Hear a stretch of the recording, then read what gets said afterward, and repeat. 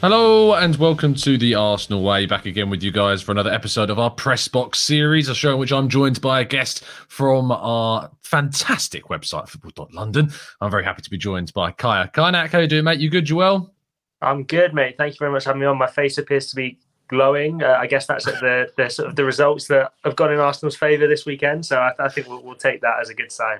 You are enlightened with Arsenal positivity today, is what it is. No, it's great to have on the show, Matt, as always. We haven't caught up since that Wolves win. Obviously, a really fantastic result and a great end to the game. And also, since Man United decided to just, drop the ball in their entire season, it seems, which is also great to see. Speaking of which, how are you feeling now about the top four race? Are you tempted to call Arsenal favourites at this stage?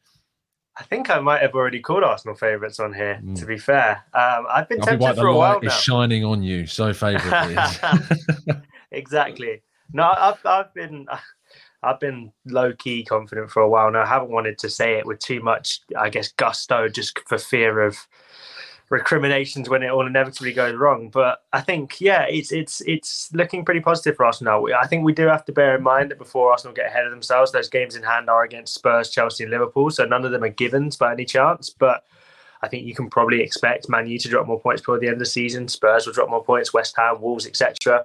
And if Arsenal can keep on carrying on at the rate they've been doing, beating pretty much every team you'd expect them to beat so far in the Premier League this season, except for obviously that Brentford game the first day of the season, and there was the Everton one around Christmas, Burnley, I guess, in January too. But I'm struggling to remember too many results this season, maybe not performances, but results where Arsenal have really dropped points that you would necessarily expect them to gain. So it's been positive. And if Arsenal can keep up that consistency, obviously less games than everyone else, less competitions than everyone else, it does seem like things are going in their favour, but we can't get too confident. So there's always a little caveat, but things looking pretty good for Arsenal right now in the top four race. Yeah, they are. And it does seem to be, and Arsenal have done this before, well, they'll drop some bad news when things are going well. And, a little bit of bad news, unfortunately, dropped for fans this morning, understanding that ticket prices are set to increase by 4% for next season. That's in tune with the published losses that are also expected to be released very soon from obviously the effects of the pandemic and also just the poor running of kind of sales and buying and how much we've invested in players that haven't necessarily returned what we would hope that they would, and the failure to probably sell players on too for any kind of return as well. How did you react when you saw that story? I've seen obviously an overwhelmingly negative response online to it, but my understanding of why they're doing this probably pales in comparison to your own. So do give us your reaction. I don't know about that, but I was similar to you, similar to a lot of the internet. In the original reaction was pretty negative, especially when those figures came out from the AST, which claimed that the 4% increase in season ticket prices is only going to generate £3.5 million worth of revenue for Arsenal. So it's not that much when you consider that. Exactly. Not that much when you consider there's a £5.1 billion Premier League TV deal been signed recently. Obviously, Stan Kroenke is the 70th richest man in the world. So is that £3.5 million worth it for a relationship which was really fraught last season with the Super League? I think Arsenal realised they pushed fans to the very limit, and they've sort of been on the comeback ever since. And the relationship's getting better with supporters, and I think Mikel Arteta has got a lot to do with that. The team's got a lot to do with that, the players as well. Is it worth risking that for the sake of 4%? Personally, I don't think so. I don't see, at a time where, particularly in the UK, the cost of living is going through the roof at the minute. Times are really tough for a lot of people. Season tickets are very difficult to afford at Arsenal at the best of times. I don't see why it's necessarily worth doing that for such a minor gain. Obviously, Arsenal have argued that with the COVID-19 pandemic, the loss of stadium revenue last season and part of the season before, that does mean that their finances have been detrimentally impacted, and we also know how much they spent in the summer as well. But then again, Arsenal took out loans from the government, took out loans from Barclays to help pay that. So we're still not 100% sure how that's going to be paid. And I don't think Arsenal necessarily have to tell us. So we'll see when the financial reports come out, which we're expecting in the coming weeks. So I'm sort of mixed on it. There are some positives. So if you're a younger person, your chances of being able to get to games are a lot better. There's a discount for people aged between 19 and 21 on season ticket prices and match by match. I think that's I wouldn't want to say the percentage without knowing it off by heart, but from what I can remember, it was maybe 25. Hang on, I've got the figures in front of me from the article I wrote, but of course my internet isn't working, so I can't really. I was about to say, I was good luck with that. It's not great, so at the minute, so yeah, sorry. But listen, if you're a younger person, there's measures in place for 19 to 21-year-olds. There's measures in place for, I think, Red Canon members who will get a 66% discount, which will be continued. There is also a 57% discount, I think, for 17 to 18-year-olds, specific type of membership. So I think that's a good thing. I think Arsenal have realised, and they've taken into account a lot of fan feedback on the atmosphere being better at the Emirates this season. And I think that is the demographic around the Emirates is changing a little bit. I think since the pandemic, a lot more young people are coming to those football matches. I don't know if that's just something I've personally seen, or if that's maybe I've got no stats to back it up, but I have noticed around the Emirates that the general age demographic of sort of, I guess, people in their late teens, early 20s seems to have gone up in recent months. I don't know if you've maybe noticed that as well, Tom, around the Emirates. But yeah, so I think Arsenal are aware of that, and the atmosphere has been pretty good this season, better than it's been, I personally think, in its entirety at the Emirates. So I think that's positive that Arsenal are actually paying attention, and they are clearly aware of what's going on inside the Emirates Stadium. They also confirmed what we reported about the stadium improvements. So the outside of the stadium, the big screen, the roof, the turnstiles, all those kind of things. So they're aware of support issues. Thank goodness for the turnstiles. Thank goodness for that, because getting into games for fans has been ridiculous. It has. And again, that's a positive sign, I think, that Arsenal are clearly listening to those kind of things. But at the same time, does it require a 4% rise? I don't know. Personally, I think the timing maybe could have been a bit better as well. Obviously, we're expecting the finances to be pretty brutal next week. So if Arsenal had announced the season ticket hike after announcing massive losses, personally, I think that would have made a lot more sense. And I think people would have been a lot more on board with it, because they say, look, times are tough. We need to make the money back somehow. But that's not how they've decided to do it, and they're well within their rights to do so. I see both sides of the argument. Personally, though, I don't think it's worth the 4% hike, and I don't think it's the right thing to do. But then again, the club will always disagree with that. When I first saw the news, and I was trying to play devil's advocate with a few people online, trying to kind of eke out a few more responses from it. I was speaking with Peter Hurst, who's the admin at the Denmark Football Fans Club for Arsenal. And I mean, I asked, how else would you generate the revenue that's needed? And obviously the AST were talking, as I mentioned a few things that you mentioned there. And when you have the information of where they're getting their revenue from and the increase in the TV rights deals and stuff like that, and obviously when you have the fact that we have one of the richest owners in the world behind this club, to then kind of put that back onto the fans to be responsible for helping the club get itself out of that situation, you can understand the anger and the frustration that fans have got regarding this. Absolutely. Bringing it round more to on-pitch matters, sort of. We're still talking about kind of off-field matters in the sense it's a contract situation, but Mikel Arteta's contract continues to be discussed, and there is a likelihood that a contract will be agreed with the Arsenal hierarchy before the end of the season, it seems. There's certainly reports that have come out from other outlets suggesting that is the case, and that Arsenal are preparing to offer Arteta this extension. How do you feel around the idea of offering this extension before the end of the season? Because there is still a lot that could change between now and the end of the campaign. Arsenal could finish fourth, they could finish eighth. It's very possible that these things can change. Yeah, that for me, if I haven't seen those reports myself, so I'm not sure what the source is, but I think it would seem a bit strange, I think, to go early on the contract offer. Personally, I think Arteta doesn't want to be dealing with that right now himself anyway. From his comments in the press, he seems to be very focused on just the team, and then all the contract stuff will be sorted in the summer, but it does need to be sorted. We do forget, though, that managerial contracts aren't like player contracts. So, if another club wants to poach Mikel Arteta, they're going to poach him, whatever the fee is. If Arsenal want to sack him, they're going to sack him. The compensation fee isn't really going to come into it, especially when you consider Mikel Arteta's wages are significantly lower than some of the coaches at the big clubs. You think of Pep, Klopp, Conte, probably at Spurs. Imagine what Tuchel's on at Chelsea. So I don't think Arteta's on anywhere near that right now. So I wouldn't say there's a pressing concern to get that deal over the line straight away. I think if Arsenal want to focus on contract situations, there's maybe players they'd want to focus on first instead of the manager. But listen, I think Mikel Arteta has earned himself a new contract. I think it's a weird one where Arsenal may not finish inside the top four this season, but I think, as we've spoken about this before, I think you and me, about how it would be a tough sell to suggest that it has been a good season, even if Arsenal don't come top four. But personally, I think it has been, and I think the club is moving in the right direction under him as a manager. And you're looking at who you bring in to replace him. Don't see a lot out there right now, so I think it will get done. I think more than likely, from what we reported at Football.London, what I personally have heard around the club, it seems to be that they want to get it done. I didn't know about the before the season. As far as I was aware, they were sort of going to come to it in the summer, but we'll see. We'll see. If Arsenal are able to extend his contract whenever they do it, I think that'll be good business for the club. Let's play devil's advocate for the worst case scenario and Arsenal finish outside the European places. Obviously, there would be a lot of backlash from supporters, and there would be an argument that, again, the club would not have progressed, despite the fact that they've definitely improved the squad and things have got better. There is still a chance that Arsenal could, their form could dip. They could get hit by bad results. Injuries could hit that cost them points in key positions.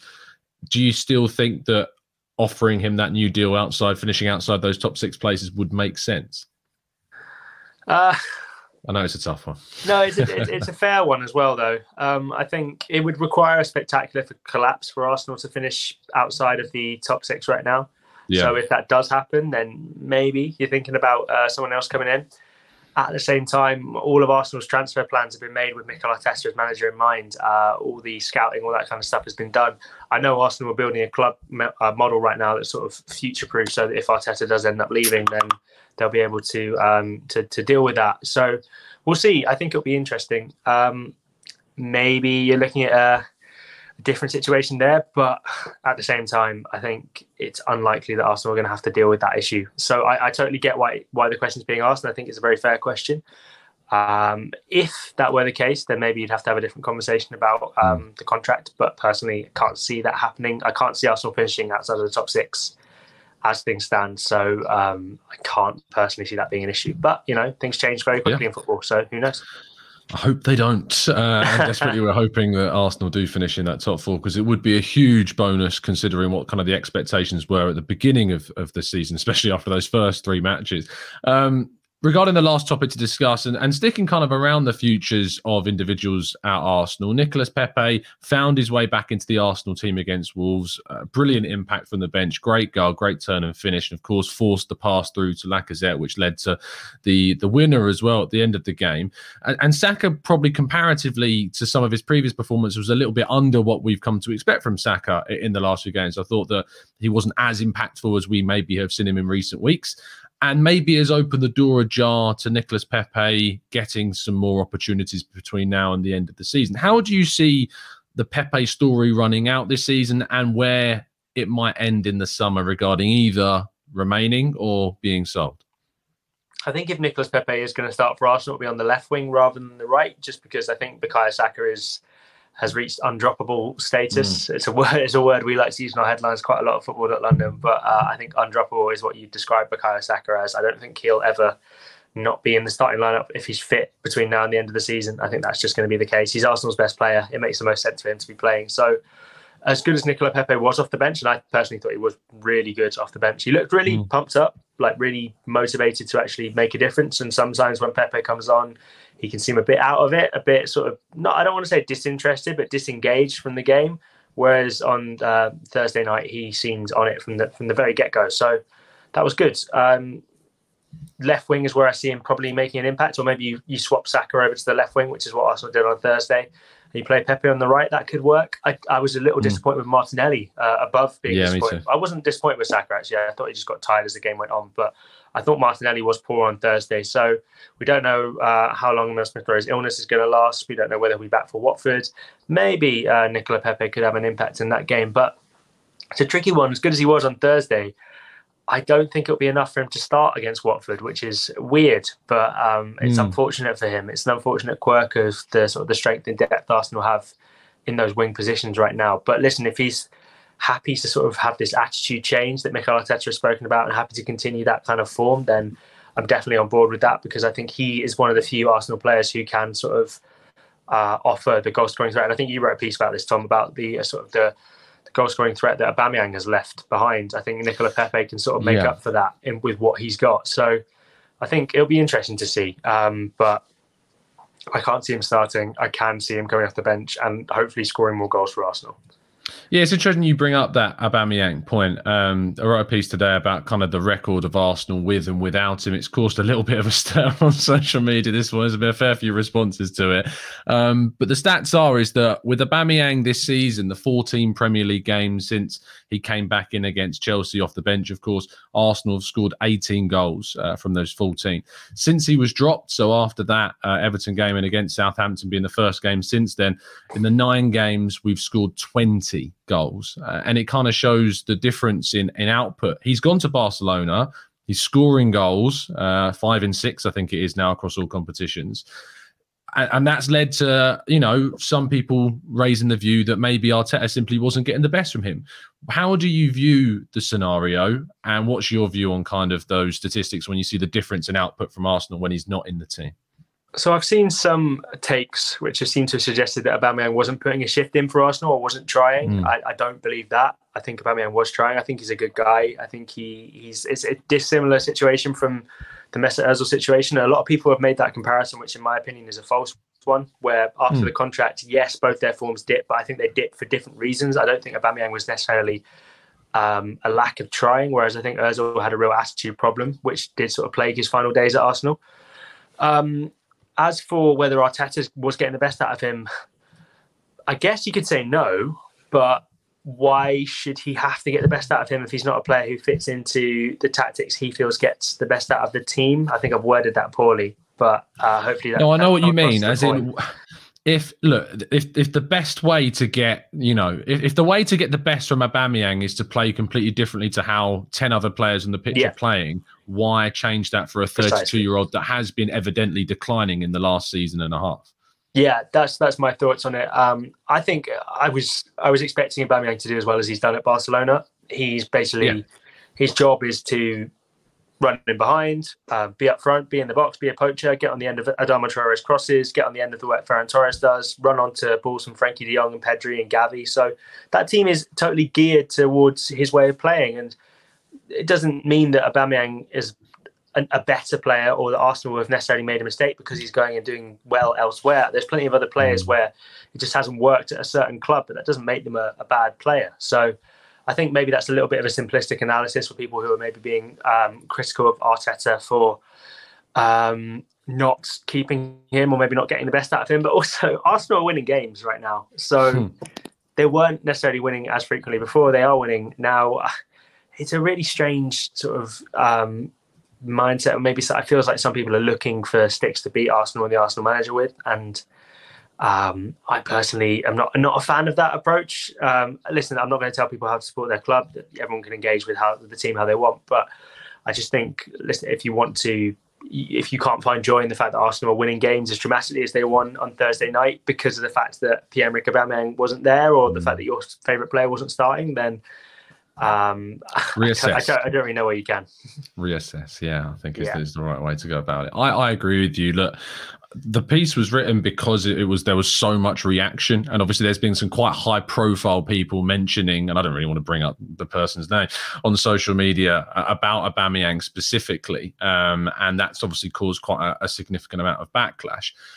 I think that the way in which Arteta has sculpted and cultivated this team to be a group that's united and together and everyone's singing off the same hymn sheet is giving us the most that we can get from the current crop. And it's a current crop that are without, if we're honest, a world-class striker. Lacazette's doing a great job with what he's tasked to do, but 3 Premier League goals from Arsenal striker for a team that want to get into the top 4 at this point in the season isn't good enough, and we do need more from a striker. And obviously Aubameyang prior to leaving only had 4 goals in the Premier League as well, and so even 7 across the 2 of them is not enough from the first half of the season. If you want, you look at the output of Kane, you look at the output of a number of players in Manchester City's team, because obviously they don't play with an out-and-out striker, and you look at the output of someone like Mohamed Salah. If you want to be up there and competing with these teams, you need to be putting in the numbers. And I think that maybe why Chelsea are where they are, despite the fact that Lukaku and Werner haven't been able to hit form, is because teams like Arsenal and Manchester United haven't necessarily had the goals that they've needed from their forwards this season.